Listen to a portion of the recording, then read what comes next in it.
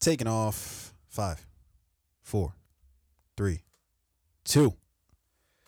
Yeah, we had a number of things that we were gonna start talking about immediately. Yeah. So before we started recording, Yeah. you said something about how your voice changes from like morning time, midday, and late at night. Yeah. I have a theory, but I want to hear your thoughts on why you think that happens.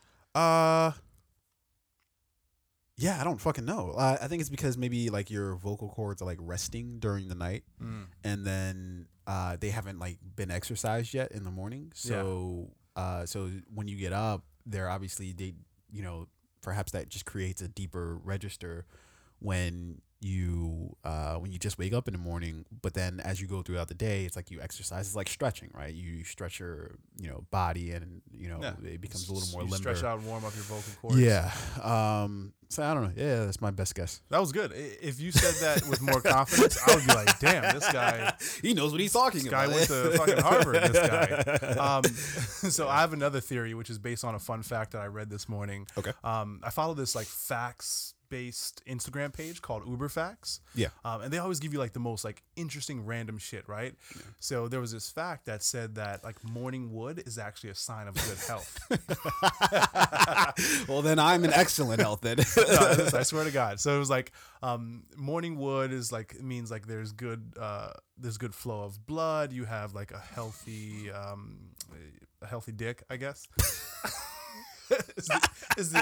As opposed to direct a line non-healthy dick? Is that? Yeah, you want a healthy dick? Okay. Yeah. So there was like it's a sign of good health, right? Yeah. And that's probably why your voice sounds different in the morning. Your vocal cords are resting. What does your dick have to do with your voice? All the blood is down there. Your vocal cords are resting. Your dick is hard. I don't know. We might have to check the science on this one. We might have to. Dude, it's physics and anatomy. Yeah. Where the fuck's Bill Nye when you need him? Yeah. Yeah. I'm sure he would know. Out of anybody. Listen, I'm not an expert at all in this field, but I just figured the two went together, right? Sure. Okay. It's like a puzzle, right? Why do you think doing this morning voice, morning wood? Why does this mean that you're correct? So there are two things that Americans trust more than anything. Yeah. Graphs, right, or pie charts. Yeah. If you have a graph, you're legit. Oh yeah. If you can put anything in a graph, even if it doesn't make sense, right? Yeah. People will be like, "Oh, you know what? I didn't know that didn't draw 90% of people who tie their shoe starting with the right foot first are more than likely to live past 70. You know, it makes sense now. Yeah, it makes sense now on the graph. Sense. I tie my shoe right foot first all the time, right? Yeah. And then if you do like very confident hand gestures while you're speaking, people will believe you too, right? If you do like stuff like this, if you do stuff like this, or stuff like this. People are very. You didn't see any of this. No. You're throwing up gang signs. I didn't see it at all. If you're in Compton and you do this or whatever gang signs let's chill with that. We don't know what affiliations we need yet. But yeah, I don't know. I don't think. Can you get sponsored by the Crips? I don't think you want to be sponsored by the Crips. I feel like that's probably not going to end well. Yeah. Because then, you're automatically going against the Bloods, and it's just like, hey, you get, it's a weavy web. That's a weavy web. That's a weavy web. But hey, you're getting listeners. You're getting Blood listeners, Crip listeners. Or are you just turning your podcast into a hotbed for drug activity? Gang violence? Yeah, gang violence. Yeah. Probably. Yeah.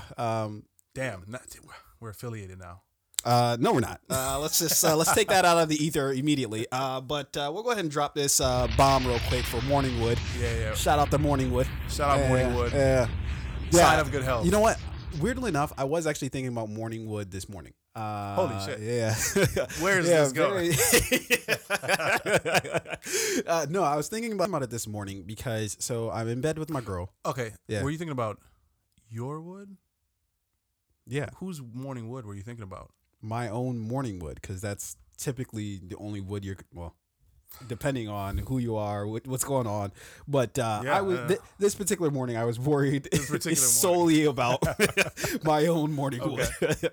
But I was thinking about it as in like, how does she perceive my morning wood? Does she perceive that, like he's trying to do something, or like I've always wondered, like I don't know what women actually think about morning wood, like because they feel it. Clearly. Very true. Yeah. Like it's hard to Literally. You're gonna notice. You're gonna notice it's there.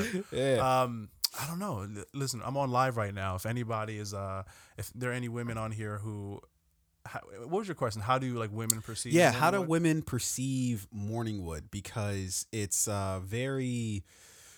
it's clearly there. We both know it's there. Yeah. And it's clearly not going anywhere. Yeah. It's the elephant in the room. Yeah. It's way to think a lot of yourself, Marine. Yeah, but it's just it's hard to ignore, but at the same time, like I've never actually had a conversation about morning wood with a woman oh, is that a conversation nobody really wants to have? No, yeah, that's absolutely a conversation that nobody really wants to have. Let's not talk about this. Wait, like you mean just in general or just no, like I mean, how do you think your lady would start? How would you start that conversation? No, I would assume it would start with, oh, good morning. Yeah, what's that behind me? Is that you a little happy this morning? You know, what's going on? Yeah, and then where does that conversation go? I don't know. It goes to me explaining, hey, whether you're here or not, this would happen. So you gonna make them eggs? Yo. Rain, is it a mystery why you're when you're single currently? There's no mystery why I'm single. Listen, I'm gonna die alone. I say that to people all the time, but Jesus Christ, I've already saw my death. Okay. I'm in a room by myself. It's chilly. Yeah. I'm on a thin, firm mattress. Okay. No pillow. Yo, dying. Yeah, you might as well die. That's it. That's pretty much it. In bed with no pillow. Yeah. It's got to be the worst thing. And and I just have the sheet over me, not a blanket, just a sheet. Just a thin, cold. You're describing sheet. hell on earth. That's what you're describing. Yeah. That's my idea of hell. And then I'm like near like a train line that's running past my window. And yeah. And, okay. I'm there for like 3 or 4 days. This got dark for no reason. Very dark. So I'll go ahead and hit the intro.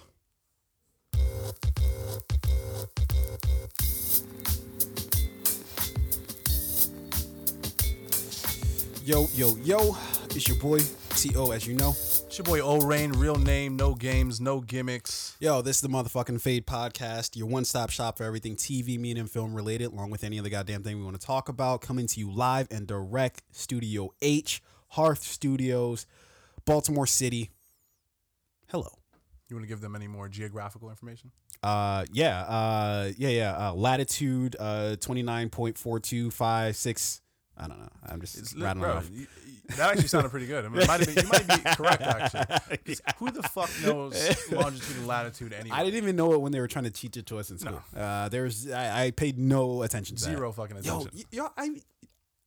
I regret not paying attention a lot in school because just basic things. Like, I only recently...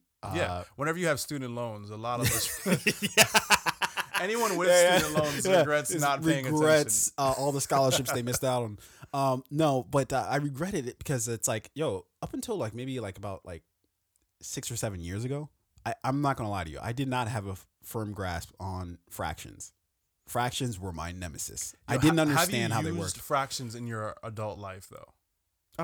Sort of. Yeah. Like if you're at the store and you're trying to figure out, okay, well, how much is this,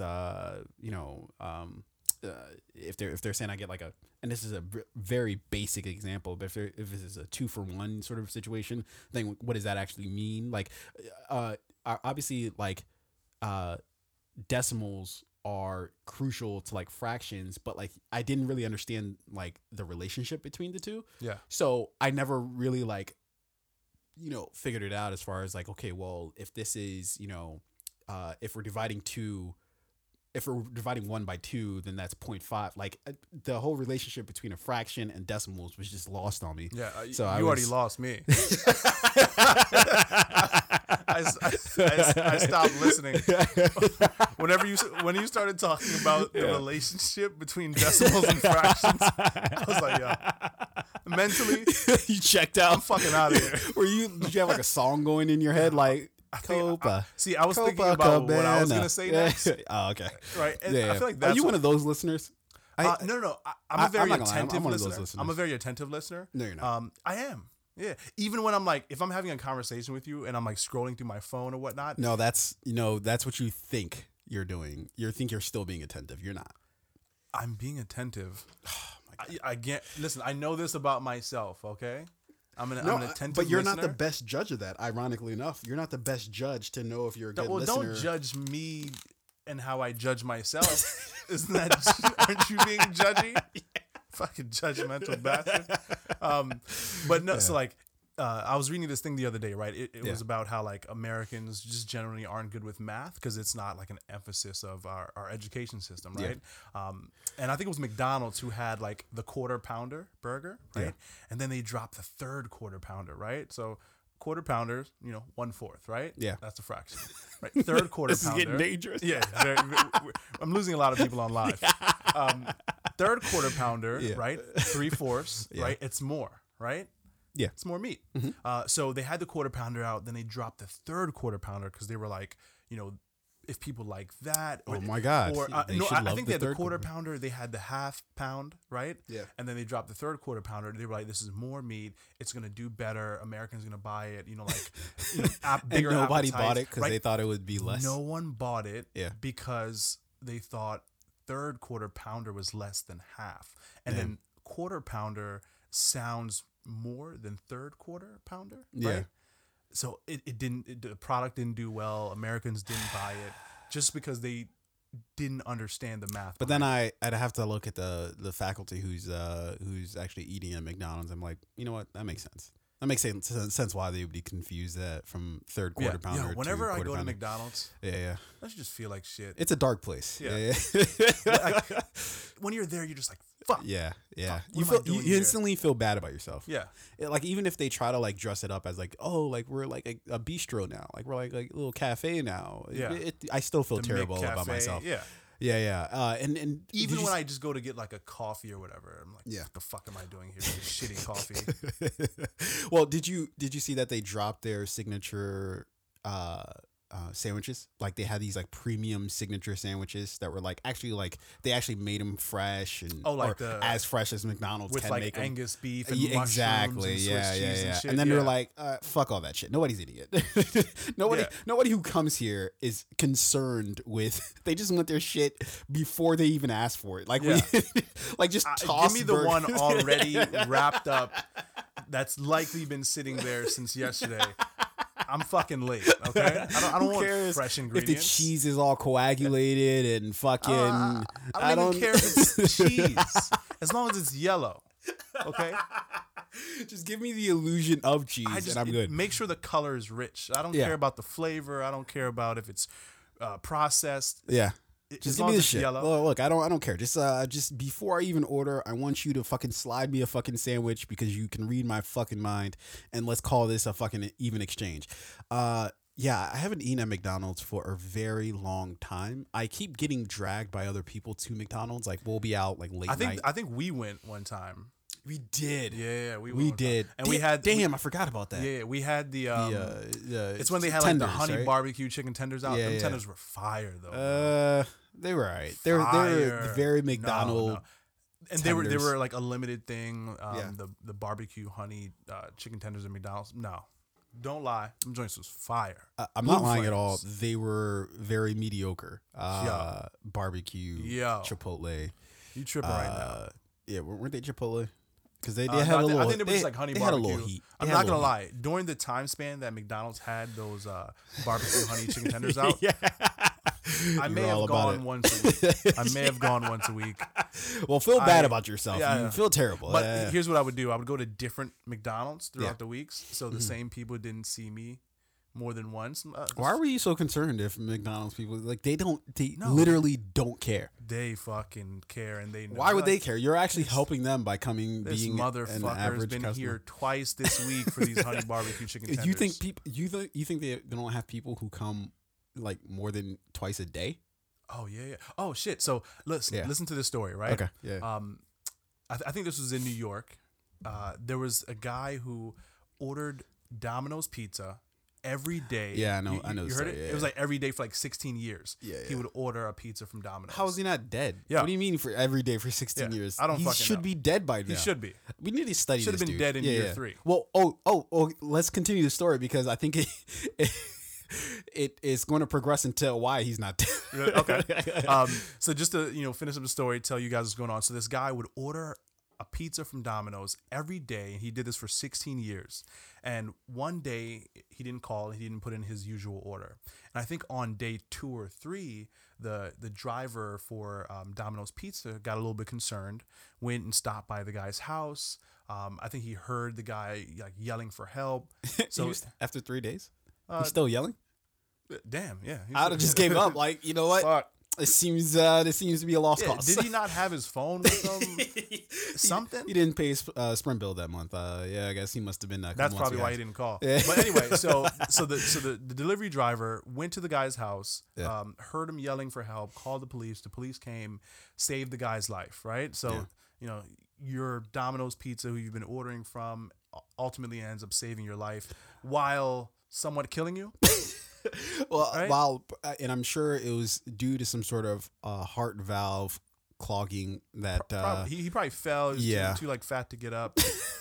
Something along those lines. Or they were just like, hey, we need that guy. He's our number one customer. Yeah, he's who get this. Yeah, whatever you need sure to we do, meet our quota every month. Fucking get him on the gurney. Just fucking I don't care what fucking medicine you have to give this dude. Take something in take him. Just enough fat out of him to not all of it. Not all of it. We still want just him to enough. be him, but so you want him to be more confident in being him, but not confident enough where he doesn't need Domino's Pizza every day. Yes. So we just need that they healthy. They can't lose that customer. No. That's their number one. Literally, I'm sure he kept that location thriving single-handedly. Yeah. He was probably their first customer. Like ever, the first dollar they made was probably his off dollar. of him. Yeah. That's crazy. Hey, 16 a pizza every day for 16 years. Pizza's not that good. Domino's pizza is not. This that gentleman will like to disagree. He would agree to disagree. Favorite pizza? Yeah. My favorite pizza. Ooh. We seem to. Before we do favorite pizza, shout out Domino's fucking pizza. Way to be on the fucking spot. Shout out to Domino's. Yeah, let's drop a little bomb for them. Domino's pizza. With the whole Papa John's controversy, they came in, they took the NFL sponsorship. Yeah. Oh, did they really? Yeah. Oh, shit. Because, Papa John's was sponsoring the NFL for a long time. Yeah, and then Papa was kind of, he was a little racist. What's his name? Is it Robert Don't know, Schaffner? don't care. Schaffner? Yeah, fuck him. Yeah. But yeah, Domino's came in. They took the NFL sponsorship. They brought in like Shaquille O'Neal, who owns like 100 different franchises or something like that. Yeah, you got to bring in Shaq to be there. Yeah, you got to go from like a small white racist man to a big fucking black non-racist guy. Yeah. You got to go complete opposite. Opposite direction. Yeah. Yeah. I don't know what my favorite pizza is though. To be honest, I don't know if I have one. Mine's Papa John's. You know what? It was Papa John's for a number of years, and it wasn't because of the racist shit. Because I think that there's a lot of racist shit that their sauce is good. Yeah, their sauce is sweet, which I loved, but then also I don't know if I as I grow older, I don't know if I appreciate it as much. I don't want to know. Okay, I don't want to know what's in it. They probably sprinkled a little bit of like it's probably like tomato paste, not like real tomatoes. Yeah, just to spite you. They're not gonna compromise those. Like margins. they could afford it. They could afford it, but also they're not. Nah, they're good. Americans don't want real tomatoes. Canned. Yeah, they'll be good. So it's tomato paste, and then he probably put some like, I was gonna say brown sugar, but no, that's it's too expensive. Yeah, they go granulated. They go granulated white sugar. Sweeten this motherfucker up a little bit.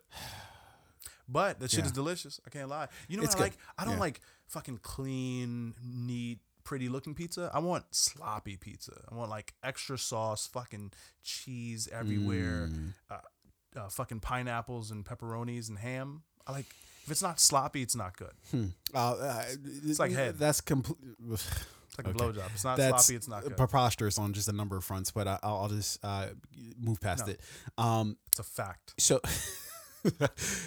California pizza, California kitchen pizza is actually. I don't think I've ever been there. Yeah, it's ironically enough, it's more of a California thing. Well, not just a California thing, because I think they've got a number of locations, but also I think they put their shit in like stores now too. Their pizza is actually pretty good. But out of all like the fast food sort of pizza places, fuck, I think I might have to go with the Hut, man. Pizza Hut? Yeah. I think I have to go with the Hut because they have the Pizza best. Hut? Yeah. Pizza Hut? Pizza Hut. What was Shannon Sharp saying? Was he like, no problem? Yo, Shannon Sharp is like my favorite dude to watch. He is the best television personality. Skip. Yeah, that commercial they had. That was a great commercial. But yeah, Shannon, he's got so many quotables. Yeah.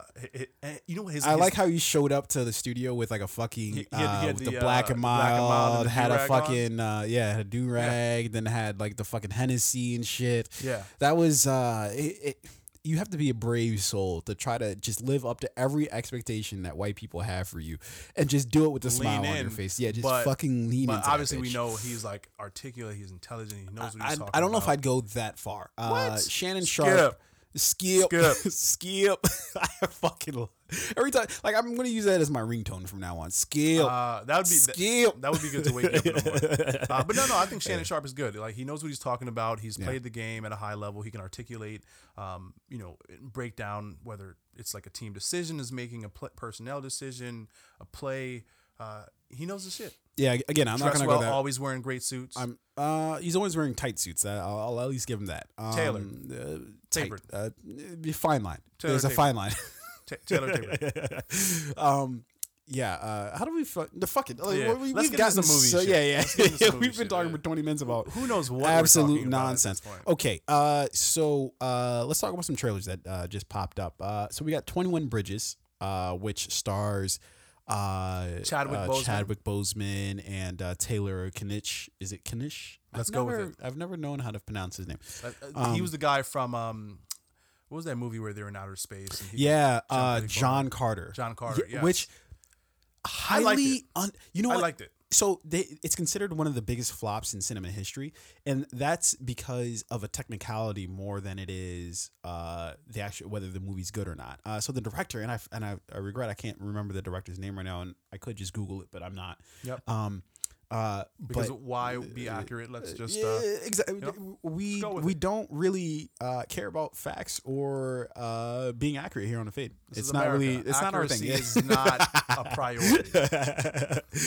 In fact, the more we could just pepper the non-facts on, the better. It's like the Papa John's pizza. Sprinkle bullshit on it. Sprinkle a little sugar on it. Yeah. So the director just wasn't used to shooting, I guess, in whatever the format was that they're shooting or something like that. Yeah. Or he wasn't used to doing like action sequences or something like that. He just was not. He was just he was just not the guy for the job. But yet they had him, and so they had to do a lot of reshoots. So the end ticket for the movie was just like the budget for it just ballooned, right? But it didn't earn back what it sort of spent, or I guess. I don't know if it did or didn't, but it didn't earn at least enough back to like justify the movie. But the movie itself is actually the movie was really good.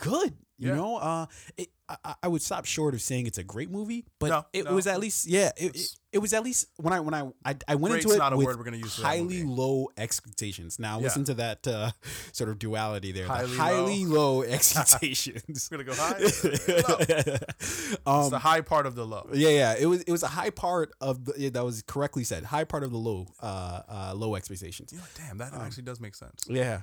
I know. It's like a C+. Exactly. Yeah. You're like, it's good for what I guess you would consider mediocre. But C+ students, like those are the kids that the teachers knew were going to go to prison.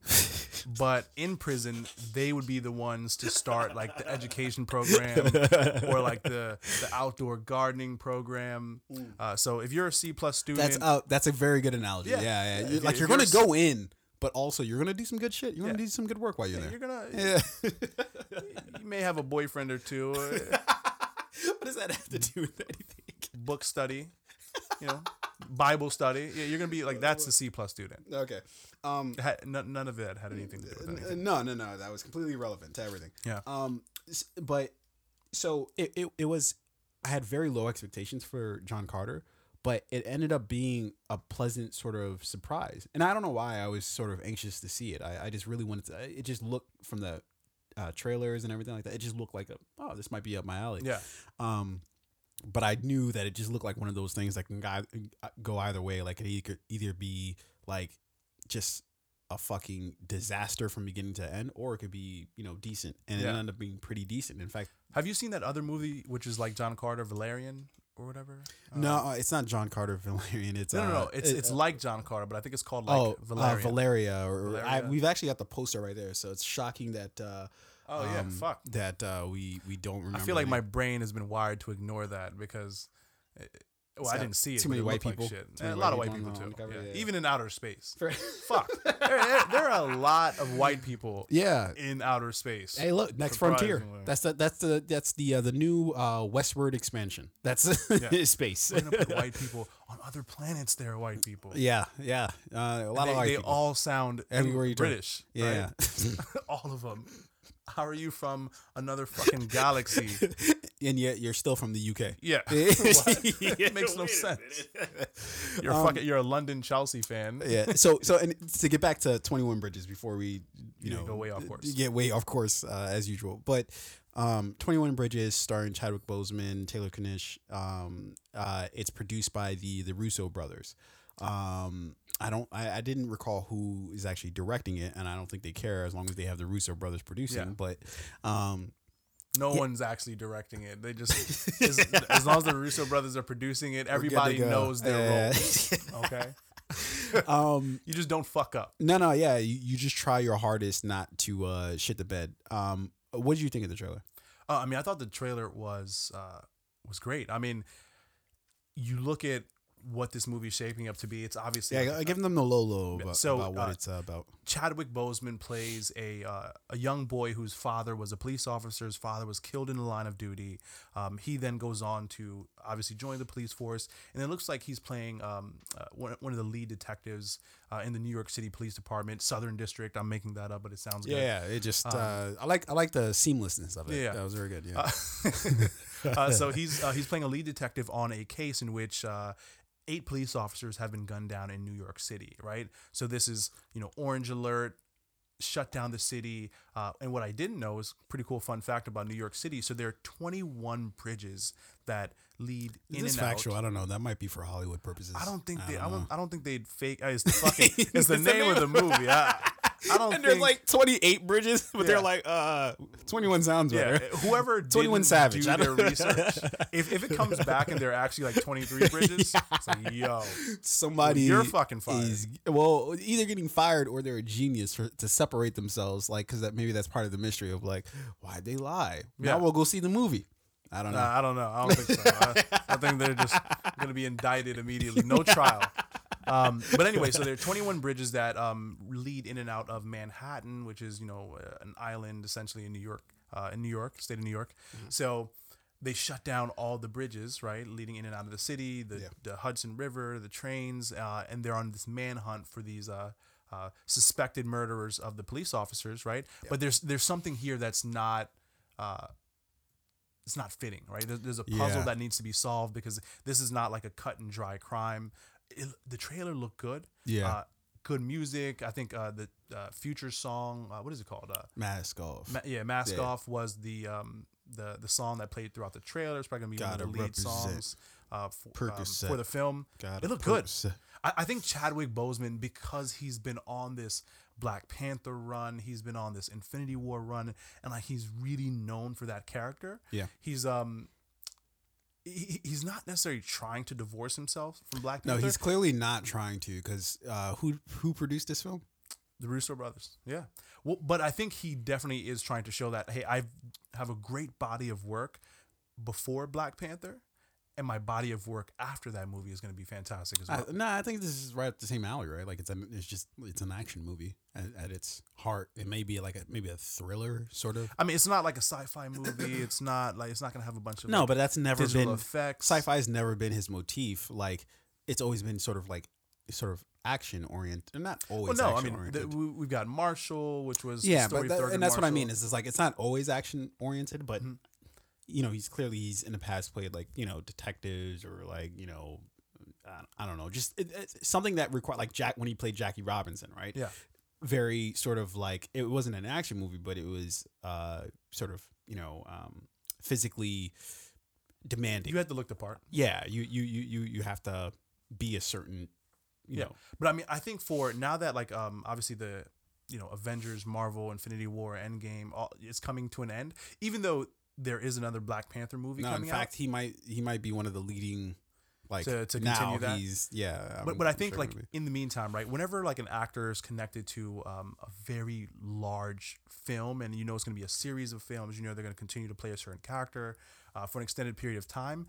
They have to kind of like sprinkle in work throughout those those gaps of time to show that hey, like I have diversity in my acting ability. Yeah, you don't unlike what Steven Seagal did, where he just played. You know what? I don't think he could have played anything else. Cop. No, I think that's no romantic comedies for Seagal. No, was he ever in a romantic comedy? No, for good reason. Steven Seagal, come on. Unless you think Under Siege is a romantic comedy. No, definitely not. Maybe more so Under Siege 2. I don't know. But yeah, this film looks pretty good. I think that and it's also got did you watch If Beale Street Could Talk?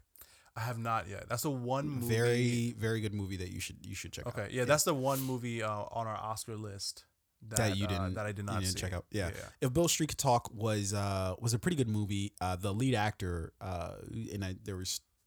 there's a guy and a woman. The lead actor in it, he was the black guy in the other black guy, not Chadwick Boseman, the other black guy in the movie, where they were about to get on the train or the metro or whatever, and they see each other. Yeah. So that guy was he was the lead actor from If Beale Street Could Talk. Okay. So they've worked together before. They have a little bit of. No, they've never worked with each other. Oh wait, you know what? Chadwick Boseman was not. He was not in. Yeah, I know. All these black people kind of run together at the end of the day, but no, he was.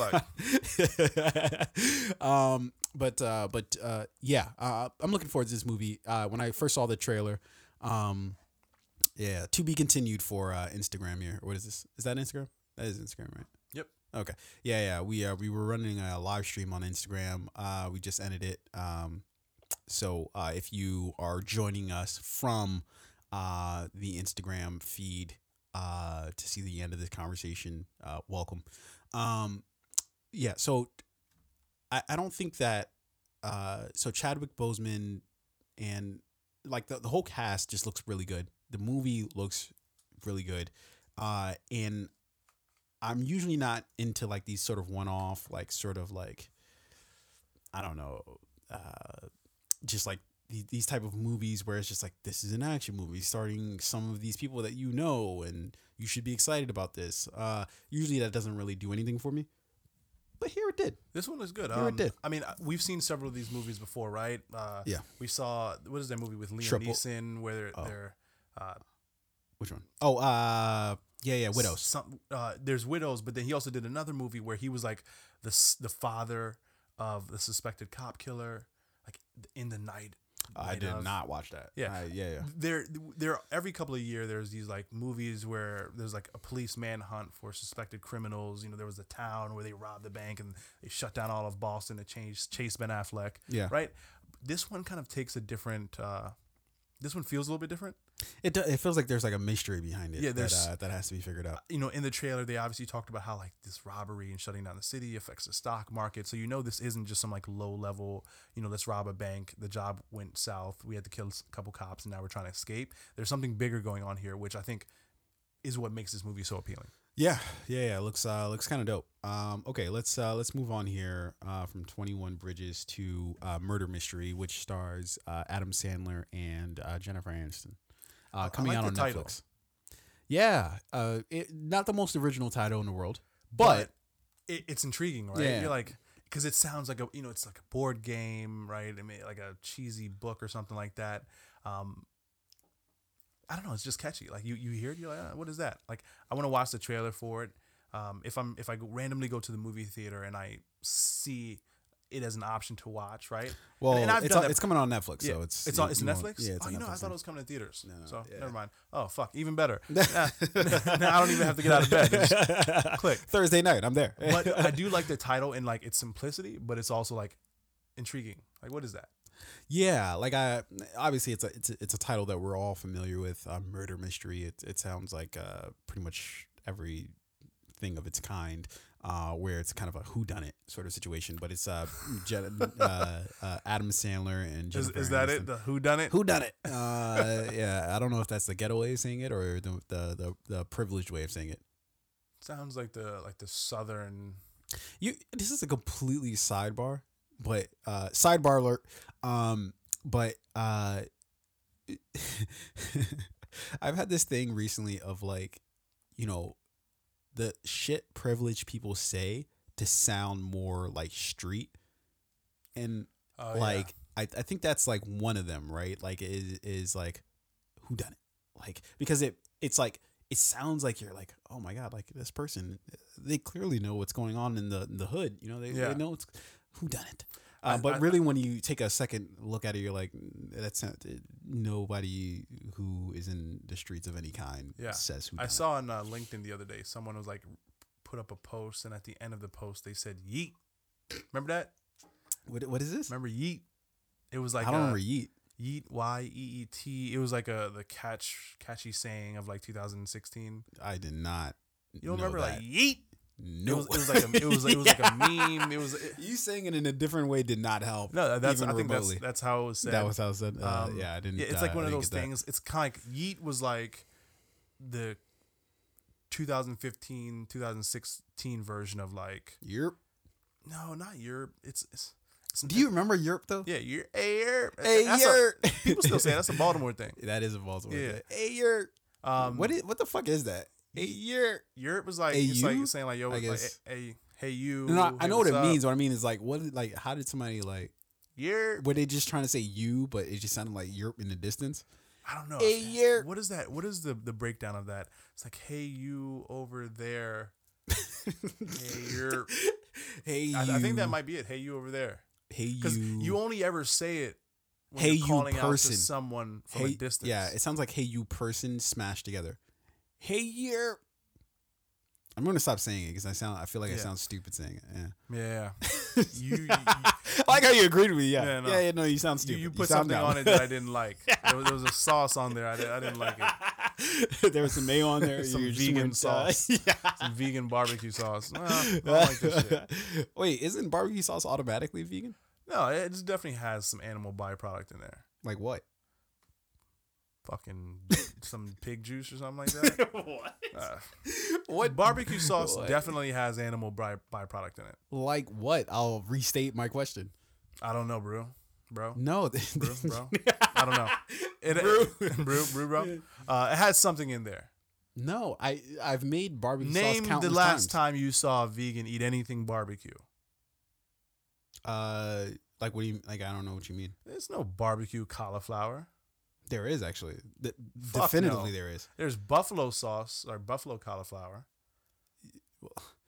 Like, because no one knows. Do you mean that you've seen or like? Yeah, I've seen buffalo cauliflower before, like buffalo flavored cauliflower. Yeah, but like, do you think like they were like, this is where we're stopping, guys. We are not moving anywhere past. You know what? Because nobody knows how buffalo sauce is actually made, right? And which means it's all fake. Yo, this is product. what I'm fucking talking about. I don't know if we had this on the podcast or when we were having technical difficulties, if this conversation got taken off. But you really try to make stupid things sound like they're even remotely How do you make buffalo intelligent. Sauce? Molasses, ketchup, Worcestershire sauce or whatever they call it. Worcestershire sauce. Worcestershire, yeah. Jesus I always have Christ. a problem announcing it. Holy fuck! Everybody has some problems. You have problems with Worcestershire. your W's. Worcestershire. Any word that starts with a W, you have trouble with. No, work. You say worry. War. Say work again. Work. Yeah. What? Say water. Say no. First of all, it's water, not water. No, it's water. You just said water. What the fuck? This guy. Say like 3 or 4 This W guy. words. Let me. Other than what we've already said. While, worthy, wipe. It's the way you like start the W that's weird. It's, Why? You do something to it that I don't like. Say wipe. Wipe.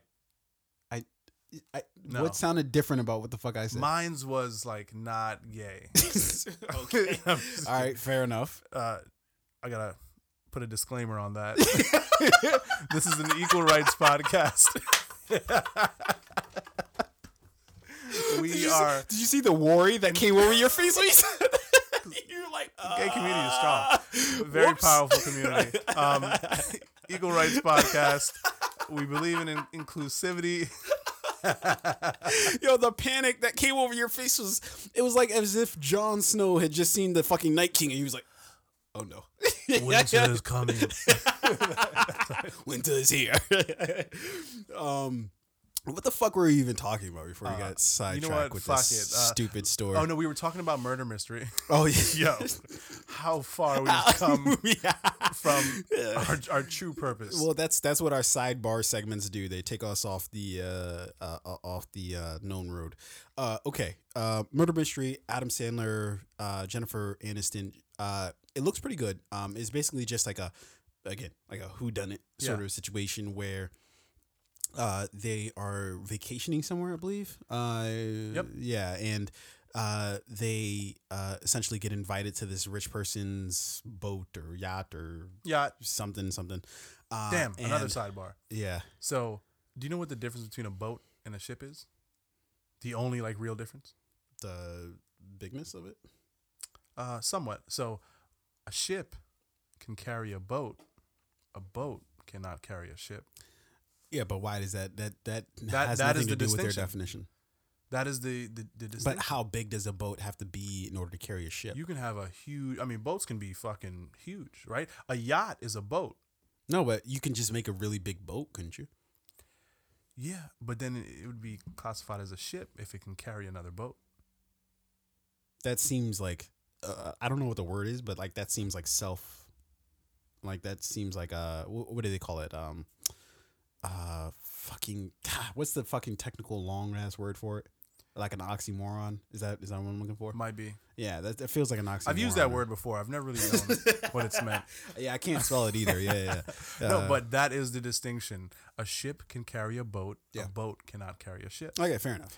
They get invited to a yacht, which is a very fancy boat, by a billionaire that they meet on their flight to their vacation destination. Jennifer Aniston is apparently just coming on to this dude pretty hard. Yeah, she's trying to fuck him. It looks like Adam Sandler and Jennifer Aniston's characters, they're married, but their relationship or their marriage is not entirely healthy. It's a little bit dry.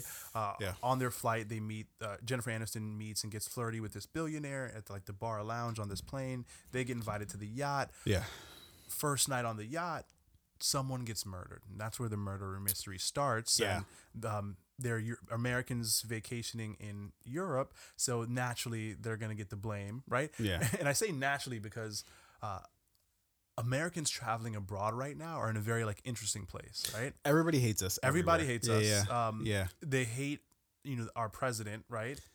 Well, so it's kind of like that makes me whenever curious. you're overseas, at some point someone's going to ask you what are you guys thinking? What's going on over there, right? And then you go on this apology tour. Yeah, but it's like, are you? And I guess it's perhaps like how black people feel when white people are they make snap judgments about black people, and it's just like, that's not all of us. That's just individuals. But then also it's how we judge white people as well, right? Like we see a Trump, go to a white person, I'm like, the fuck is up with this dude, and they're like, explain this shit. There's some people in the Rust Belt, I guess, that you'd have to talk to about that. No, but I think it's fair though, because 49 million people voted for him, right? And then 49, and then I think another 20, 30 million people didn't even vote or something like that. Sure. So for the people who go overseas who voted for him, when they get asked that question, what the fuck were you thinking? Valid question. For the people who didn't vote, when they go overseas, they're like, what the fuck were you thinking? You let that guy get elected? Right? I was busy that day. Yeah, and for the people who voted and didn't vote for Trump, when they go overseas too, it's like, what the fuck happened? Right? So you're going to get that question regardless. Yeah. But I don't think it's a question that even if you were talking to a Trump supporter, it's like, how could you really articulate because politics in America, and then you fire right back at them okay, well, what the fuck's going on with this Brexit shit? What's going on here? But isn't that just like Britain, Great Britain? It is, but also it affects the rest of Is it EU. Still Great Britain? Do we or just call it Britain? I mean, I don't call shit great unless I feel it's great, and yeah, I don't. So it's I've never seen Britain, anything. You just call it Britain? Yeah, I just call it Britain. I just made that up just now. I have never thought about that a day in my life. I figured. But yeah. Anyway, so again, Jennifer Aniston, Adam Sandler, they're vacationing in Europe. Someone is murdered on their vacation while on this yacht. So the movie kind of explores this, kind of like they not necessarily assume blame, but blame is pointed at them because they're the Americans and they're the easiest ones to blame. And they go on this journey of trying to solve the crime, avoid capture. As well as avoid being killed themselves while trying to solve the murder. Yeah. It looks really good. Surprisingly, it looks fun. I clicked on the trailer and I was like, you know what? I'm fully prepared to shit on this trailer. I'm fully prepared to hate it. And then I watched, I was like, it's all right. It's not bad. Adam Sandler is good. So like this. No, I refute your claim. Wait. So Spanglish. Good movie. Really good in that movie. Again, the actor known as Adam Sandler, I refute. Not some of his movies. So Adam Sandler, he's just like I don't fucking know how he's lasted this long. Right? It's a mystery to everybody. I think in Hollywood, Adam Sandler's like he's like the definition of like white privilege. When we've got this mediocre time movie after here, time. It's light. Actually, you know what? No, not necessarily. Because call Adam, see what he's doing. Him and David Spade. Because I know. Well, no, I'll go light on David Spade. He doesn't do much, but what he does is pretty good. Name one bad David Spade movie. What is that movie with like Adam Sandler where they're all like dads or something like that? Oh, but that's that's not his movie. That's I can't think of anything good David Spade has done. What's that movie called? Now I need to think about it. I keep thinking like Daddy Daycare, but it's not. No, it's not Daddy Daycare. It's because it's got Chris Rock in it as well. Mm-hmm. Whatever. It's gonna come to us at a terrible time. Whatever. Yeah. But yeah, David Spade doesn't.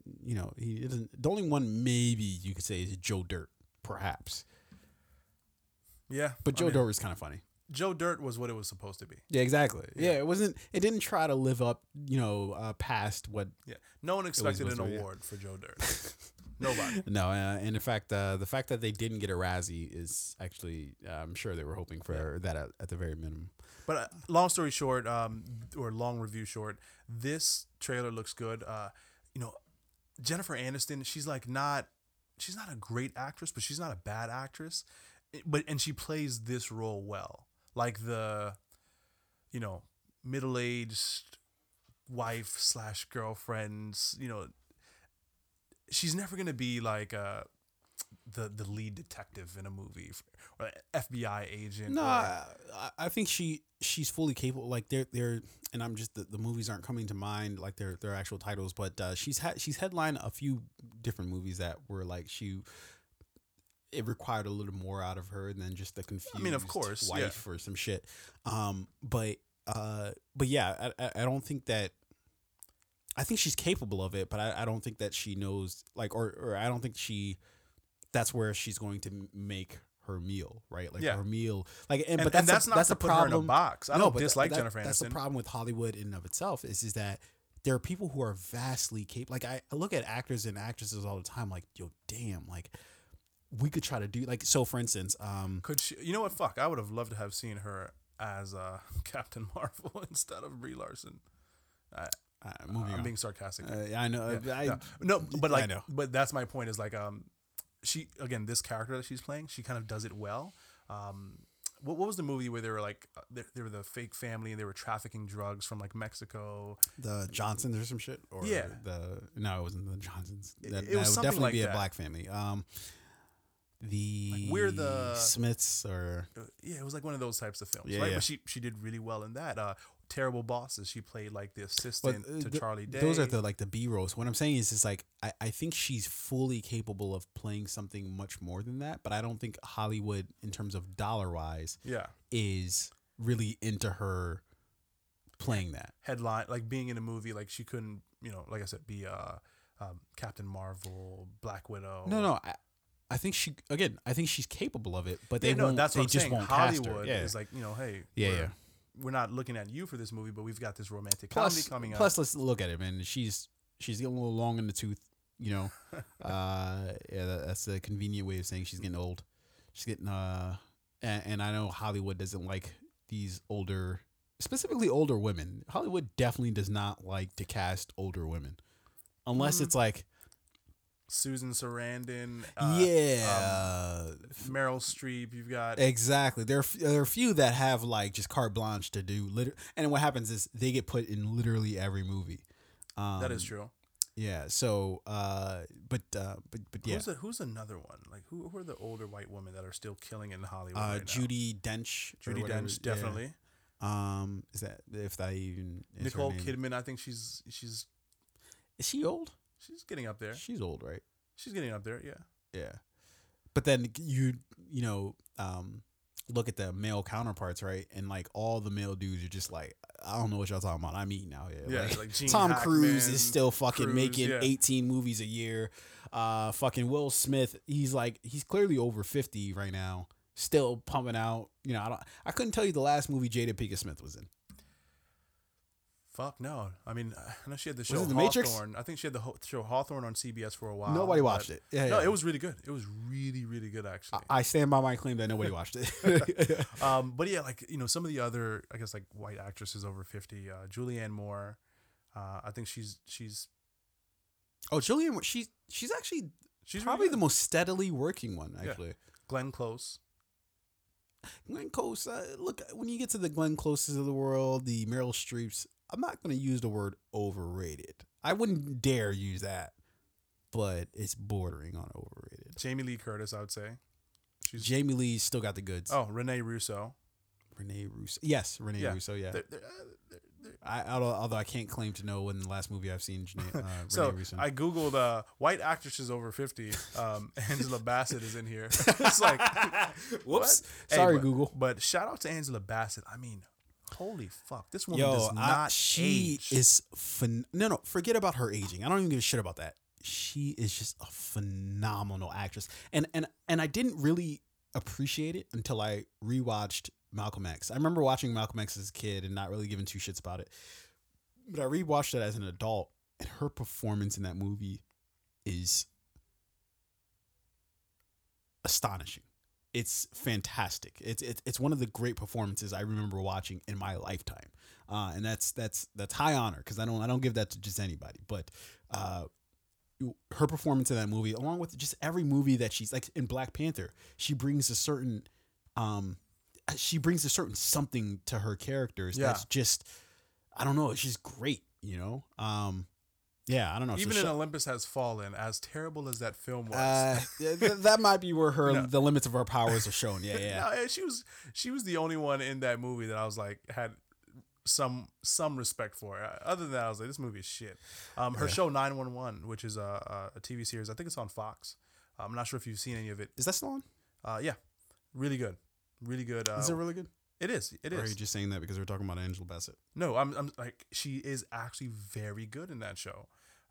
Other than, and she's steadily working. I mean, Avengers. She was in the Bumblebee movie, which wasn't good, but American Horror Story, Mission Impossible. Did you watch Bumblebee? Yeah. How was it?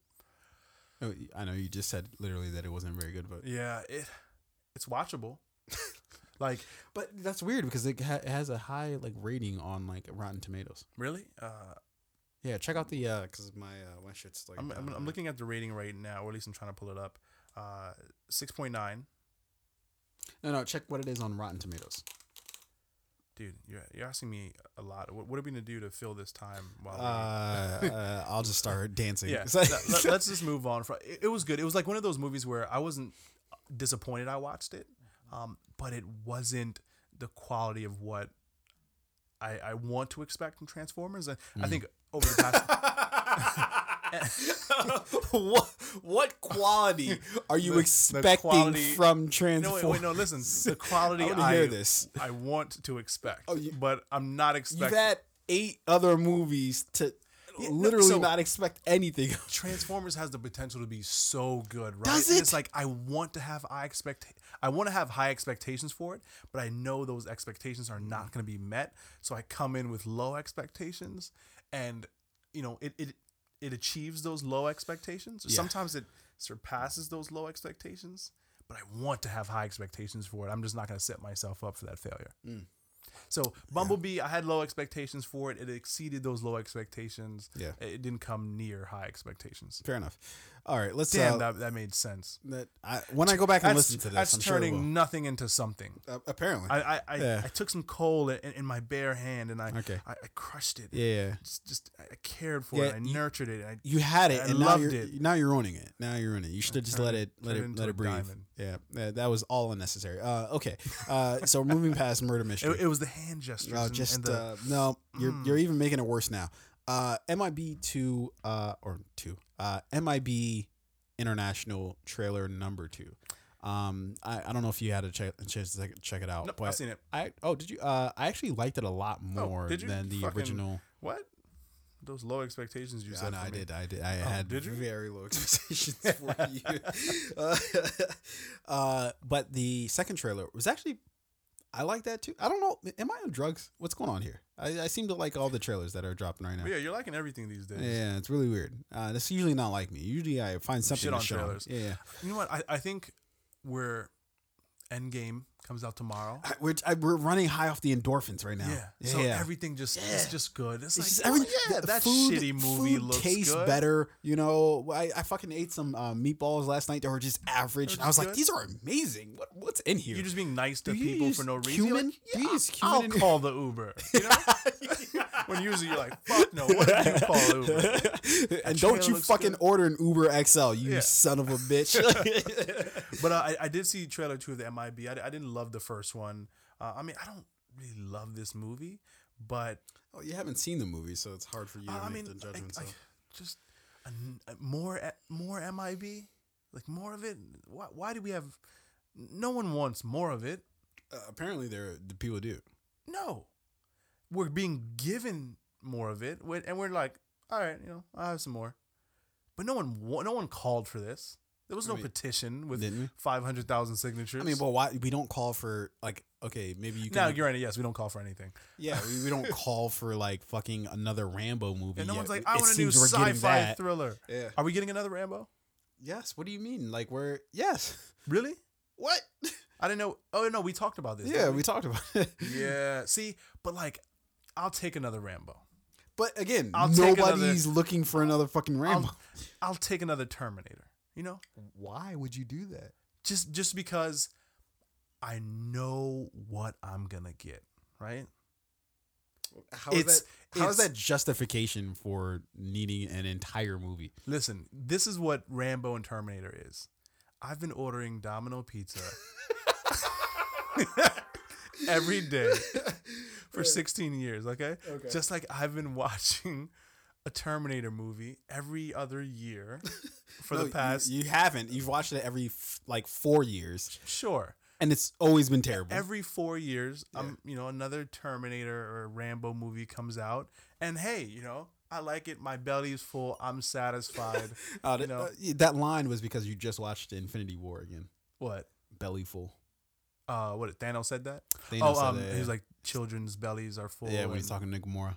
Yeah. Yeah. No. Don't fucking no. That was original. Don't steal my shit and give it to someone else. Whatever, Thanos. So it's good. Yeah. Right? Now, Men in Black, I didn't order that. I'm not paying for that. You didn't order it. Take that back. You didn't order it. But now, a lot of I'll keep it if you don't charge it. If you don't put it on my bill, I'll keep it. But I didn't order that. That's what this Terminator or this MIB international. No, you had it right. Film is. You had it right. Terminator and MIB. I don't think anybody ordered that. Leave the Terminator. Yeah. You take the MIB back. But why to the do you kitchen continuously take the Terminator? So, for instance, you watched. I'm assuming Terminator Genesis. Yeah. Yeah. Don't fucking me at the end of that. Just ask me the question. I don't know where I got that. You know where I got that from? Sean Bird. Huh? Sean. No, I didn't. He says that. So you know how he's been overseas for a long time. Shout out to Birdman. Yeah. Shout out to Sean Bird. I don't know how to pronounce his current name on all social media. Africanity. Is that what it is? I think it's Africanity. I don't think it's that, but sure. Close. Yeah. Shout out to Sean Bird. Close at all. Yeah, coming home soon. Hey, looking forward to seeing and I saw your post too on fucking social media.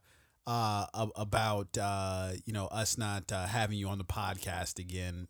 You have a standing invitation to come on the podcast just because our last invite there was a bit of a contentious debate, a lively debate between Sean and I going on. I fucking exited that. Sean, you have a standing invitation to come on the podcast where we could talk about literally anything that you want, and I'm always game. So, FYI. Yeah. I mean, he's coming home soon, so we definitely got to have him on the show. Yeah. So, invitation, we sent it. We accepted it on your behalf. Don't be late. So, I forget what the fuck I was talking about. Yeah, I don't know, but that last line didn't make any sense. But I rode with it though. It's like the guy who the young man who was drafted recently who sneezed, blessed himself, and then thanked himself for blessing himself. Okay, how's that? It's where you invite someone to something and you accept it on their behalf, and you expect them to show up. But that needed actual explanation. You didn't. No. See, it's better not explain. It's no, it's confusing. Here's my invitation to you. I'll accept it on your behalf. Don't be late. All right. I'll just agree with you just to end this conversation, but proceed with whatever point you're trying to make. I don't like this negative energy. Okay. Oh, when I disagree with you, that's negative energy. Yes, any form of disagreement is negative. But yeah, so we're talking about this fucking Men in Black international film. Yeah. And this movie is starring Tessa Thompson, who plays Agent M. Yeah, and we've Chris got Hemsworth. Rebecca Ferguson, Chris Hemsworth, and Emma Thompson. So we've got a Tessa Thompson and an Emma Oh, Thompson. and Liam Neeson, if I'm not mistaken. Yes, Liam Neeson is in here. Yeah. Is there any other fucking people we might know? I don't remember anybody else from the trailer. No, nobody else.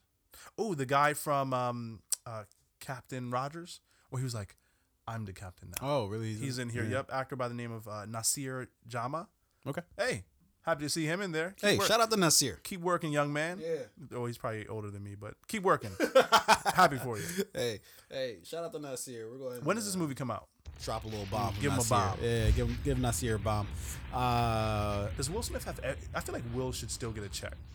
I don't know if he's going to get a check, but I'm sure he's got something to do with the production of it, though. Let me see if I can figure that out. I know they're definitely not going to have Tommy Lee Jones in it, even remotely, because Tommy Lee Jones is 8,000 years old and looks every bit of it, by the way.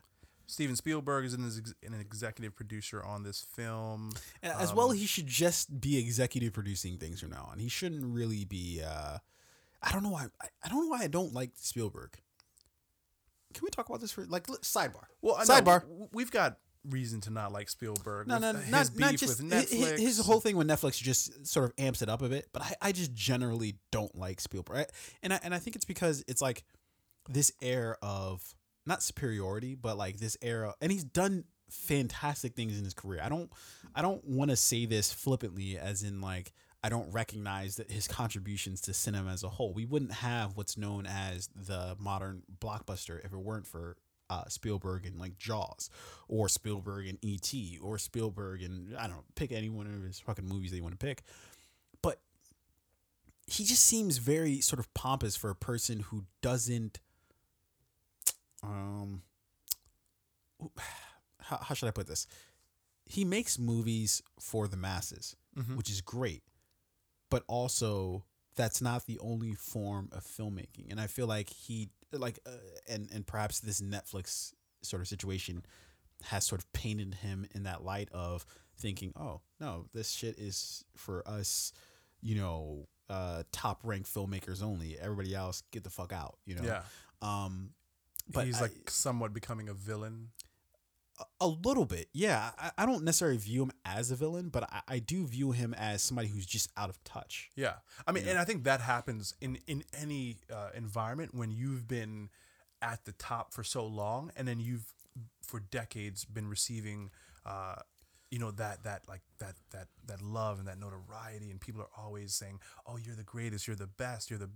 At a certain point, you become so comfortable with that, that anything that challenges your right to the throne, well, especially if your numbers back it up, right? So Spielberg's numbers clearly back up that he has something to say in Hollywood. So the numbers back it up, and then he's always receiving that praise. So then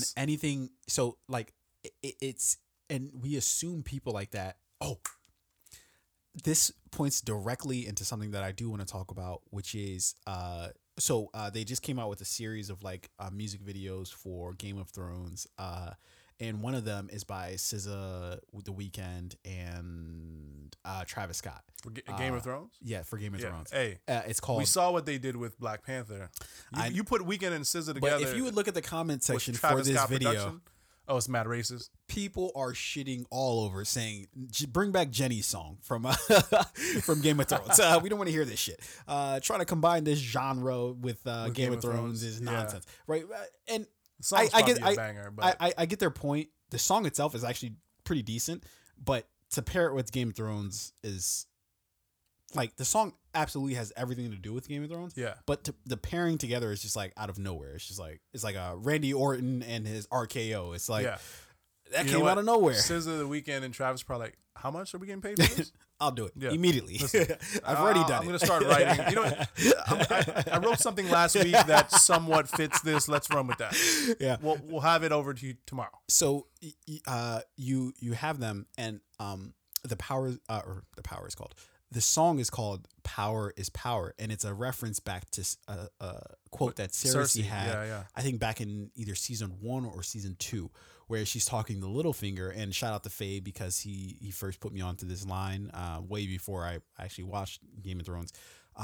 But she says, she demonstrates to him, power is power, and I think that is sort of how people in Spielberg's position feel. Is that, oh no, like, you know, all these new things trying to pop up, they're bullshit.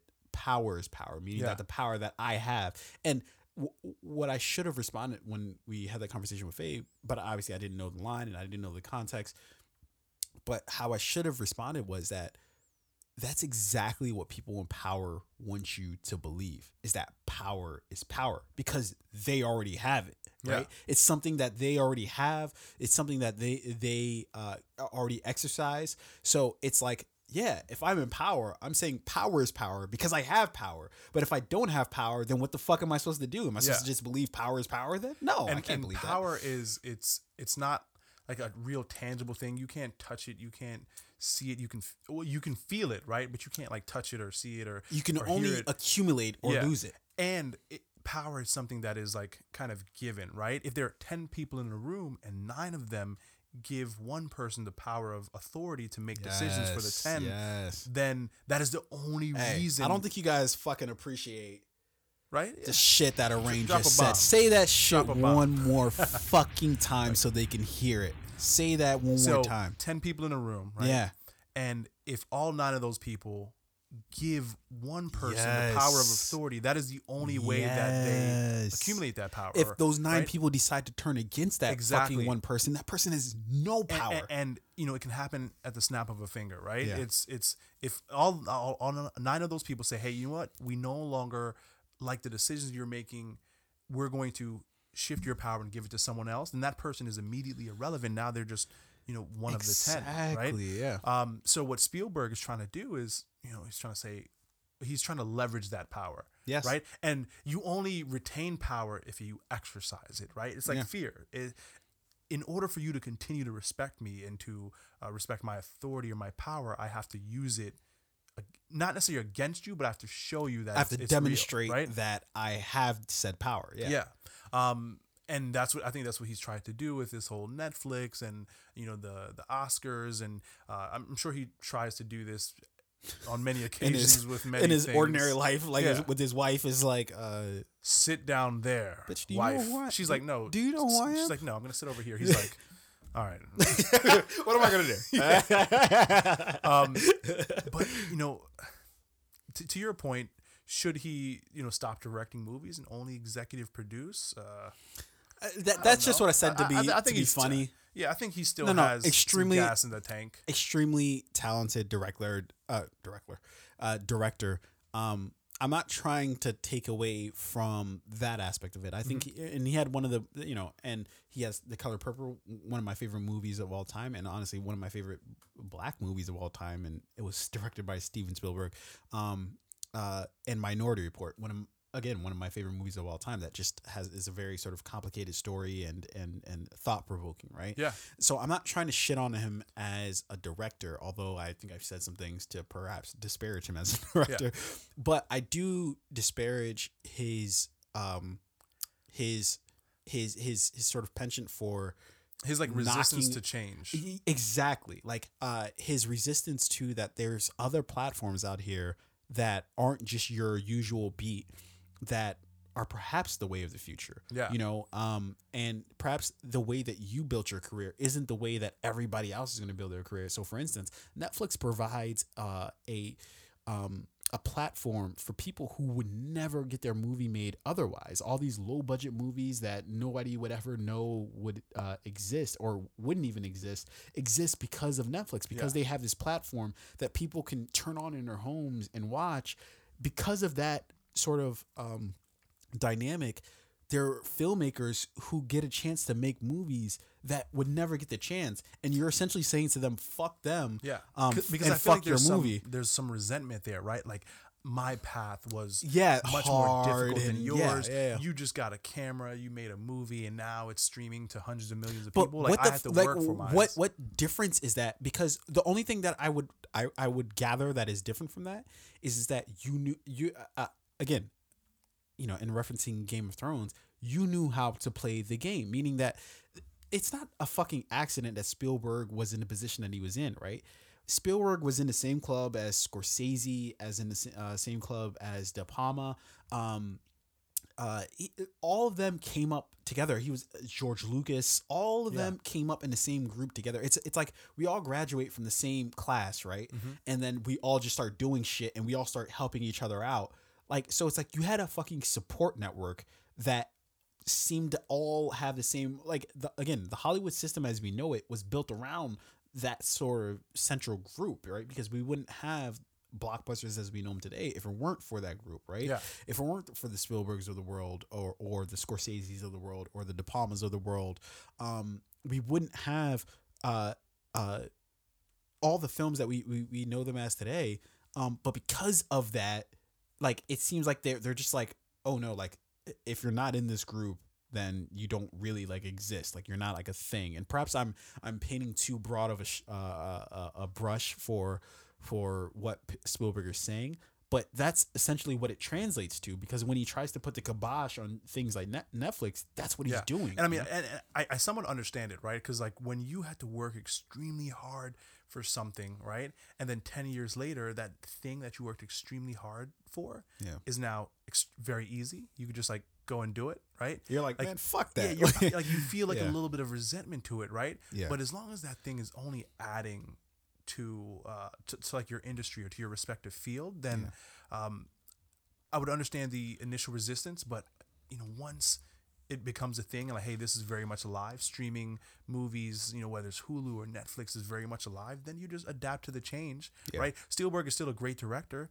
You know, maybe start working with Hulu, Netflix, Amazon. Like, don't be so resistant to it where you try and knock it and prevent other people who somewhat have an easier path to get their films produced from being able to do so, right? Stopping other dreamers from dreaming and achieving their dreams, right? That's kind of what it feels like, because they didn't have the hard road that you had. And at the end of the day, it's about the content, not about how you arrived to the end of the content. And we talked about this. At the end of the day, it's the quality of the product that matters. So we talked about Roma, and Roma, I think it's preposterous that a Green Book won the Best Picture over Roma, because Roma is clearly the superior film in any aspect, right? Even if you talk about like, oh, like just what people said about the movie, yet everybody fucking loved Roma universally, right? Yeah. You know, Green Book was like, it was cool, you know, it was all right, you know. But I think that like the content matters more than how you arrived at that content, right?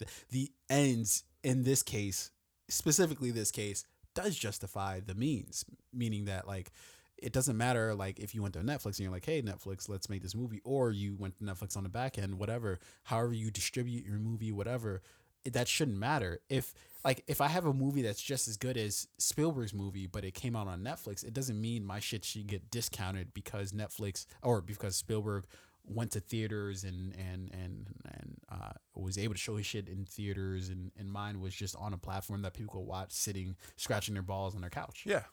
Again, like we said before, it's at the end of the day, the quality of the product is what matters. Whether you took 5 years to film your movie and edit it and put it in theaters, and these small group of filmmakers made their movie in like 2 months, right? If that movie made in 2 months and streamed on Netflix is better, it's quality. It's quality. What are you gonna do? But I think that plays really well into one of the topics that we wanted to talk about today, which is was it the Screen Actors Guild? And I'll let you kick the story off. You're more well versed in it. Yeah, it was this whole sort of quabble between the WGA and the ATA, and essentially sort of what it is that okay, so I'll use like a sports analogy, right? So we all know how the NFL has the bargaining agreement with the Players Association. So there's the NFL, and then there's the is it called the NFL Players Association? Is that what it's called? Okay, so you have the NFL and then Players Association. It's not the NBA Players Association. Fair enough. No, I mean, I didn't know if it was called the NFL Players Association or if it was like something else, like National Players Association. I don't know. Whatever. Maybe I was thinking too far. Yes. Into. Okay. So essentially, there's clearly a bargaining agreement between the NFL and the Players Association on the terms of their contract, of what's expected of both parties, and that's exactly what we have here with the WGA and the ATA, and the WGA representing obviously the Writers Guild of America, and the ATA. And I've always forgotten exactly. Yeah, Association of Talent Agents. There you go. Association of Talent Agents. And what you essentially have, and if I were to break this down sort of broadly, and I have to attribute this article to IndieWire, because they had a great article in the past couple of days that spoke to us. But essentially, it's a clash of the terms of their agreement, where the WGA is basically saying, hey, you've been treating us like a shit for the past like 40 some odd years, and the ATA being like, we don't see what the problem is. Like, we don't know what's going on here. You okay? Let's have lunch. Let's talk this over. Some fucking sushimi. Yeah. And so yeah. And I'll break this down in a couple different sort of ways that sort of illustrate sort of what the inherent issues are. And again, I have to attribute pretty much all of this to IndieWire, specifically Chris O'Falt, who published an article this past within the past week or so, or a couple of weeks. Okay, so let's jump into this. And this agreement that they have is called the AMBA, which is the agreement between the ATA and the WGA, and it regulates the terms of how agents represent writers, stating that agents can charge upwards of 10% of a writer's earnings for their services. Now, that on its face seems like pretty reasonable deal, but what that leads to is this sort of common practice of what's called packaging, which is essentially agencies bundling a project and script with talent in order to sell a show or a movie. And it's been happening for decades. And that's a problem in and of itself, because in that case, these agencies, and you have the CAA, you have WME, and I think they call it the Big Four, right?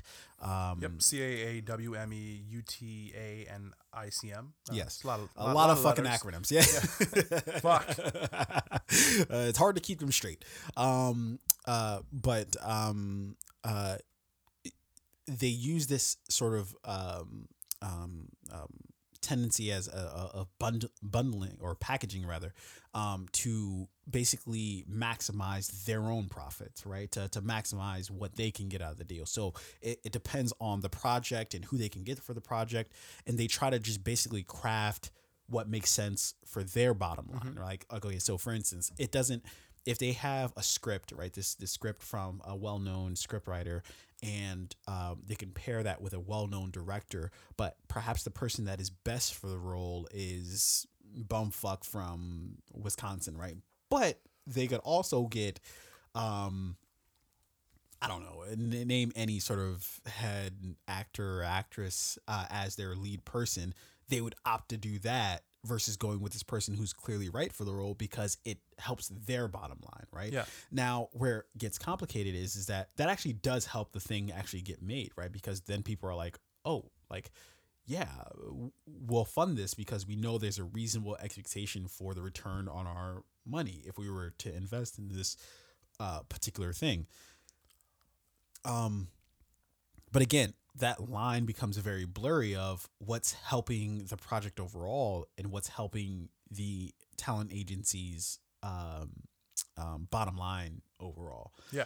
I mean, I think most of the times when you could look at just any consumer product in general, right? Or product, or any product or service, companies package these things because let's say there's one thing that's selling really well. Like, hey, we know this is going to work. We know this particular product is selling well. We know this particular writer has a body of work that has historically produced a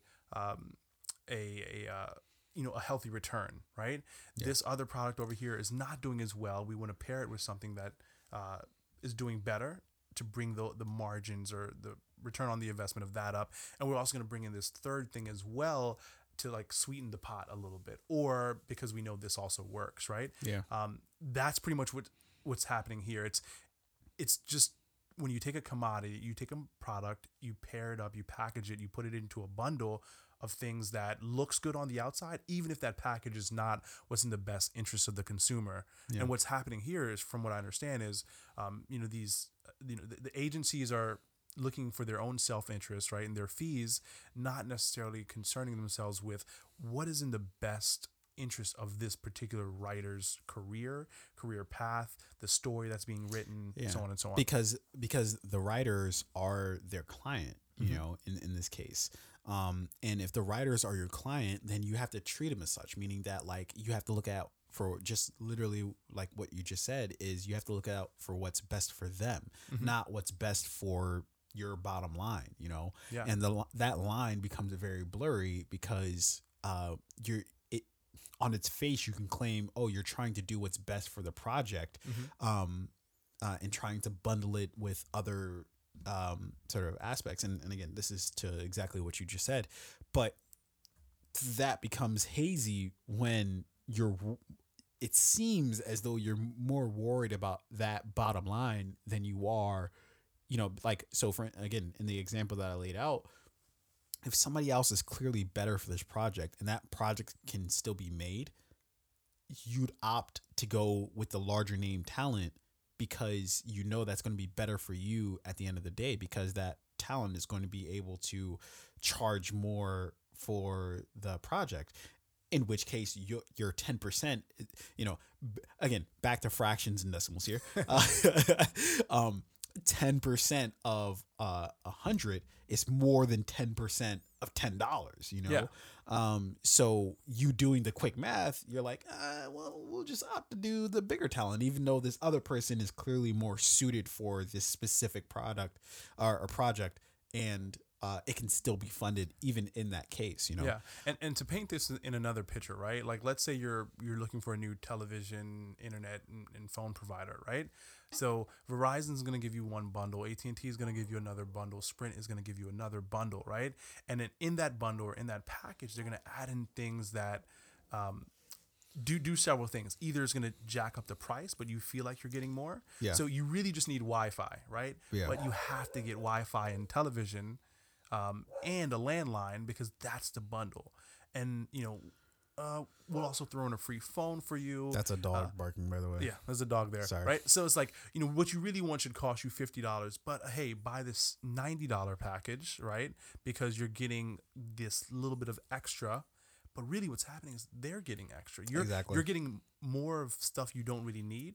Because you don't need it. They're getting higher fees. Exactly. So these agencies, they're like, we're going to sell the consumers this package of this writer, this director, this actor, this producer, even if the film maybe should have a smaller budget actress or actor who is not going to bring in the millions of dollars that they want to see, but it's better for the story. Just like, again, the consumer, you may just need Wi-Fi. That's all you need, but they're going to sell you the TV and the landline package because it's better for them. Absolutely. And let me quote a couple of things. In this article, they bring up a couple different really sort of good points. So let me just quote this. Likely what was most troubling for the agencies was that a majority of marquee showrunners and TV creators, names like Shonda Rhimes, Mike Schur, Greg Berlanti, and you just list a whole bunch of names, whose shows are what agencies are making a fortune packaging were so visible in their support of this. So the WGA, essentially, there was a deadline, I think, on April 6th, and the WGA was just like, fuck it. Like, we'll let that,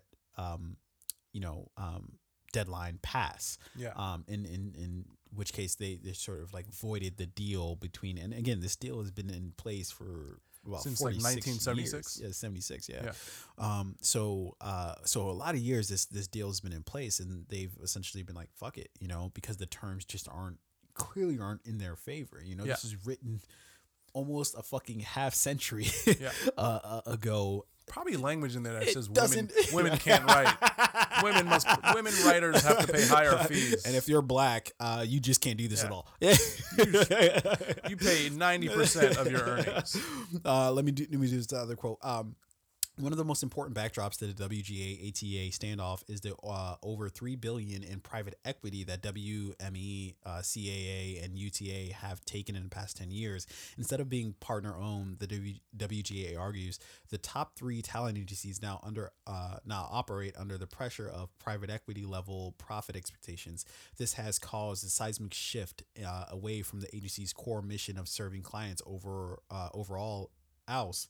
Fulfilling the fiduciary obligation to always act solely in the best interest of clients and to avoid conflicts of interest. So that quote sort of sums it all up, which is these talent agencies are working more as like equity firms than they are actual agencies that are supposed to be representing their clients, which is the writers, and when your incentive is profit, that changes the landscape of the moves that you're going to make. You're no longer going to think, oh, hey, let me do what's best for my client, which is the writer. You're thinking, what can I do to fucking maximize my profit in this, And I mean, you just have to look at the language there, right? The word equity is the primary word there. And you only ever hear that word when you're talking about assets, whether it's property, whether it's like a home or a commercial residence, or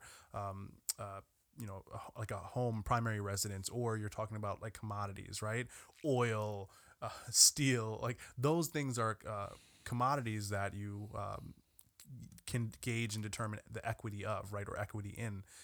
Whenever you talk about people and you're using the word equity, you're clearly not talking about like what's in the best interest of those people, those clients, right? Yeah. You have, is it commoditized them? You've turned them into a commodity, which I'll believe it. Yeah, right. Commoditized. You turn them into a commodity or a product, which makes it easier to sell them and represent your interests, not theirs. And to feed into that, essentially, these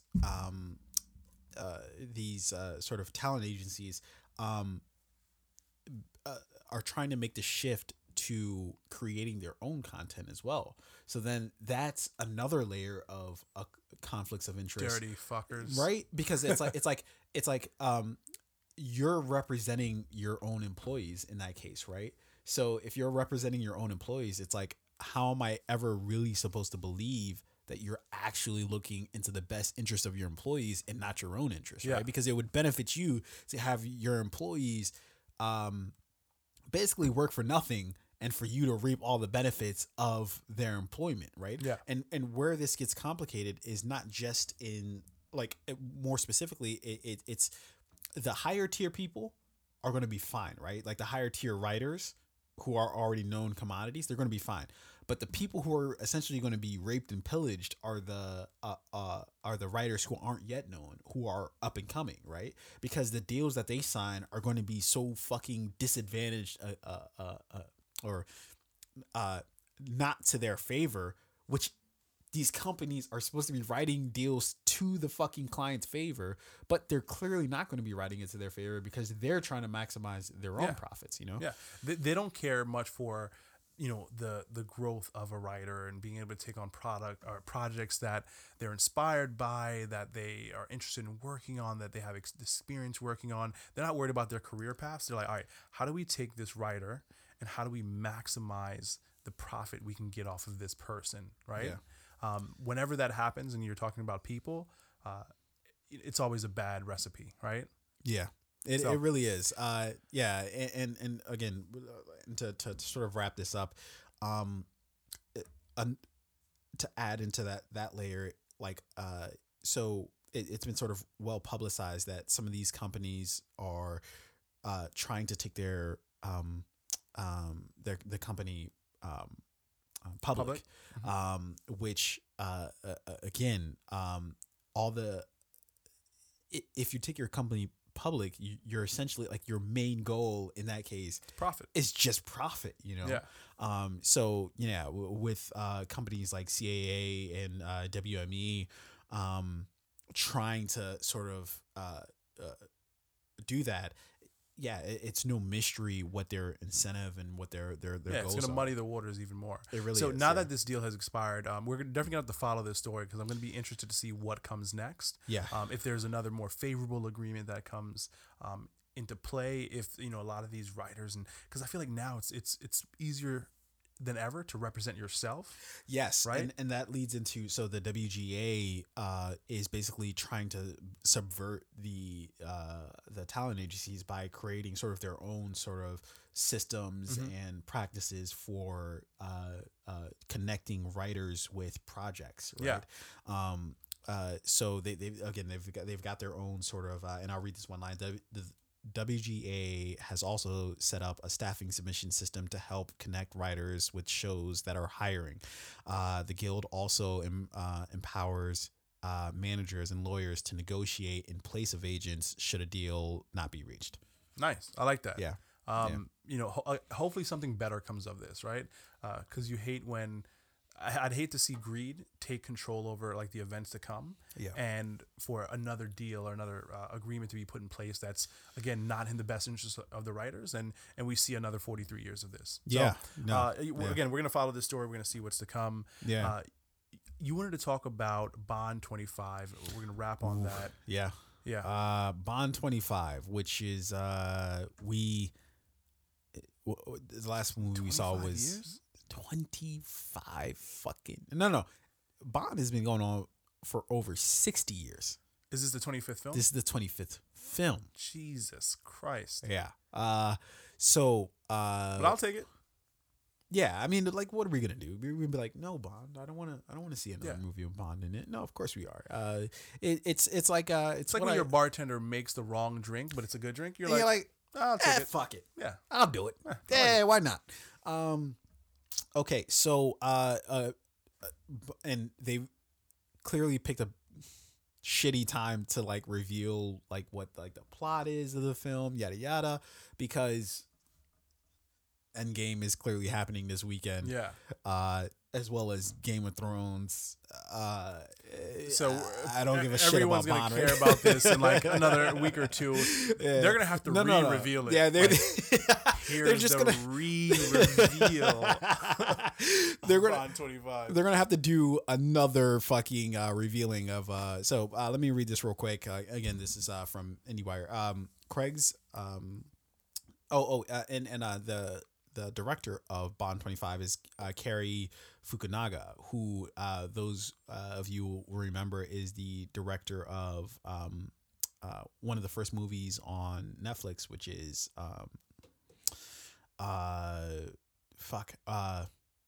Beast of No Nation. Okay. Or is that what it's called? Beast of No Nation? Yeah. A Beast of a Nation or Beast of No Nation? Starring Idris Elba? Yeah, it was starring Idris Elba, but let me pull up the actual correct name before I get it wrong. Arain Phil. I think it's Beast of a Nation, I'm pretty sure. Oh, man, wouldn't it have been great to have had Idris Elba in this film? With Cary Fukunaga? I'm pretty sure it's Beast of a Nation, too. No, I'm trying to think if Idris was ever in a... No, he was never in a Bond movie. No. He's never Yeah, in a Bond few movie. black people in Bond movies, aside from... which, ironically enough... and I'll read the synopsis of this before... before I jump in. Phil's done. Yeah. Sorry, I don't know if I did a good job with you it. did but a fantastic job with filling, Bond has retired to Jamaica, but returns to active duty when his old CIA pal, Felix Leiter, who's played by Jeffrey Wright, turns up asking for help to rescue a kidnapped scientist, which leads Bond to a mysterious villain armed with dangerous new tech. And the villain that they speak of is none other than Remy Malek, of Mr. Robot and Bohemian Rhapsody fame. I don't know what I'm looking to expect from Remy Malek Bond villain. I don't know.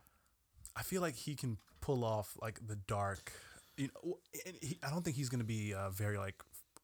I would like to see him be physical in this movie. Can he pull off like action, right? But no, I don't need. He's going to be physical. very much like cerebral. He's going to be like a cyber terrorist or something like that. And obviously, given Mr. Robot, I don't think you cast him as like fucking, jumping over fucking cars and shit. He's definitely he's better to do this movie than being like Fast and Furious 9 or something like that. But no, like I feel like Remy is he's certainly a talented actor. He's kind of like on a hot streak right now. I think he's going to bring something to this film that's a little bit different. In from what we've seen in past Bond villains, right? And we've had some really good ones. I mean, Javier Bardem, who was in Spectre? No, that was Skyfall. Skyfall. Yeah, that was Skyfall. Yeah. Fantastic. One of my favorite Bond villains thus far. One of the best, unarguably, one of the best Bond villains of all time. Javier Bardem, but I don't think I really.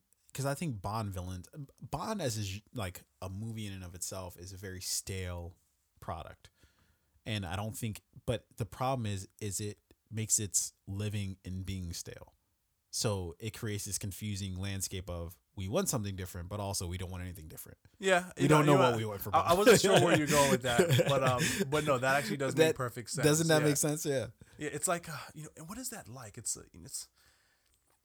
It's kind of where when you go to like one of those like fancy bars where they have like 50 beers on tap, and you're like, you know what, I love this place. Like there are 50 beers on tap, but also you always hate get the same, all of them. You always get the same one or two. Yes. Like, man, should I try this stout? No, or this I'll IPA? just do that same shit that I've been drinking for the last 20 years. Pilsner over here, maybe you know what, I'll do this IPA. I'll have a Budweiser. Yeah, I mean that's exactly what Bond is, and so I actually enjoyed Spectre for what it was. Skyfall was by far the best Bond I've ever seen. Yeah. Spectre was trying to live up to it, but clearly didn't. I don't really expect for this Bond 25 to like blow me out of the water. I don't expect anything crazy from Bond. I just expect Bond to be Bond and for them to try to maybe do something. Oh, this might be surprising, but really it doesn't. He retired. He doesn't want to do this shit anymore. Someone comes and like, hey, I got a job for you. He's like, fuck, okay. Yeah, well, and then whatever. There's this new technology. Yeah, fucking iPhone. I haven't seen that before. Now the villain's got the new iPhone X and new software. I feel like we're gonna find out Apple is really behind all of this, right? Yeah. But you know what? Again, Daniel Craig, I think he brings something to the Bond character, like a level of intensity that we didn't see in a Roger Moore or a Sean Connery or physical a Pierce intensity. Brosnan, Yeah, right? we just saw suaveness from them, but from Craig get a physicalness. Yeah, and he has like this seriousness to the character. True, like he is. I'm not your Bond, and he is sleeping with a ton of women throughout each and every movie. Yeah, but he's also like, oh, now he's got one boo. And that leads me to say that like the returning cast from both Skyfall as well as Spectre are so like the same. They have the same M. They have the same Q. Wait, no, I might be getting that wrong. They might have the same Q. The younger, what's her name? Money Penny, whatever the fuck her name is. She's returning as well as like his like love interest, who he basically went off in the sunset with in Spectre. Nice. She's returning as well. I think her name is Leo. I don't know, something French. But yeah, they're all returning. And I think Ralph Fiennes is playing M, if I'm not mistaken. But anyways, they're all returning. So this will be sort of, obviously, this is clearly, it has to be Daniel Craig's last outing as Bond, unless they make a gang of money. If they make some money off this, perhaps they're like, one more fucking time. Why not? I hope not. I hope not. I do want to see Daniel Craig. And again, he's a talented actor. He's played many characters outside of Bond that I've loved. But I do think, pass the mantle now, and let's see, because they're gonna make more of these movies, right? Of course they. Yeah. What do you think they're gonna stop making Bond movies? But, fuck no. I'd love to see who's next. How can they refresh a story that's been told so many times and continue to make it good? Well, what are they gonna do different from a Craig Bond? Because whoever they're gonna have next has to be different. It's either gonna be a Craig woman Bond. or it's gonna be Idris because Elba. otherwise it's just like, bring back Craig. I don't understand why you decided to change it to somebody else outside of the fact that you just didn't want to pay Daniel Craig $25 million. If it's not Idris Elba, they're probably gonna go with a white woman. I hope they go with Idris Elba. You know what? At this point, I think I would be curious to see what a female Bond would. I would love it. I just would hope they would go. I don't know, like an Asian woman. What woman would be good at playing Bond? The first woman to come to mind for me was fucking Mila Djokovic. No, absolutely not. No. Who's the chick from Fast and Furious? Michelle Rodriguez as Bond. Viola Davis.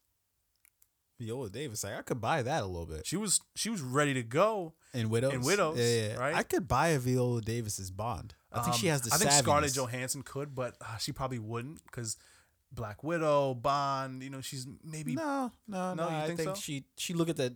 She'd be like, "What's the figure?" Okay. Yeah. Why not? And I think she was already in a Bond film. I could be wrong. Scarlett Johansson. No, she was. No, not Scarlett Johansson. Wonder Woman. Gal Gadot. Gal Gadot. No, she wasn't in a Bond film. There was another, I think, Israeli actress who, similar looking, but she was not. It's not bad. Apparently, they all run together for all of them. But I think there are a lot of women who could step up and play this role. I would just hope they would go against the grain and go like. To an Asian actress, an African American actress, Latina actress. But I wonder if they would try to explain that, or if they would just keep proceeding like nothing has changed. I don't know. Because it's our first significantly different Bond, right? Yeah. If we get a woman Bond. And maybe there doesn't need to be an explanation. They never explain why every Bond character is a white man, right? Yeah, that's very true. But he is why from the character changes, right? But he has, like, there's some things you have to do for the audience. Like, okay, so he's just insatiable sexual preference of women over all these years. And then all of a sudden, let's switch up to guys. Yeah. Like, but then that's, I guess, presupposing that they switch up to guys. Yeah, get Kim Kardashian to play the next Bond. Bring Ray J in as the villain. Wouldn't that be something? That would be crazy. Okay. So Saturday, it is Saturday, April 27th. Broccoli City Fest is happening in Washington, D.C. talk right about now. that a little bit, yeah. This is a major event, and we'll kind of like wrap here just because I got to get my ass to Broccoli City. But this is one of the biggest predominantly black music festivals in the country. I mean, it started off as like a smaller local event in DC, and it's grown tremendously over the years. Last year I had the pleasure of going. Cardi B performed. This was her like last concert before she had her baby. Migos was there. Daniel Caesar performed. Fucking Nipsey Hussle, I love that I got to see him live before his recent passing. Shout out to Nipsey Hussle. Shout out to Lauren London and the family. The marathon does continue. Drop a bomb on that for me, please. Damn, you caught me on Please, drop a bomb. You caught me on pants now, my dude. God damn. You've got one job. Hey, fair enough. So, all money in, no money out. Shout out to Nipsey Hussle. The marathon continues. So this year at Broccoli City Fest, the event is even bigger. So it's moving from RFK Stadium, which is the old Raven Stadium. This is a little too late. Sorry, RFK Stadium is the old Redskins Stadium. Yeah. It's now at FedEx Field, which is the current Redskins Stadium. And, the lineup is crazy. You got Childish Gambino headlining. He's having a monster year. Yeah. Lil Wayne, you've got... Yeah, whatever happened to that whole I'm going to retire Childish Gambino? Yeah, he was like, yo, this money's too good. Lil Wayne's performing. You've got Gunna. You've got Tiana Taylor. You've got City Girls. You've got Ella May. You've got Six Black, or is it Black? Who fucking knows? I think it's just Black. You've got WizKid.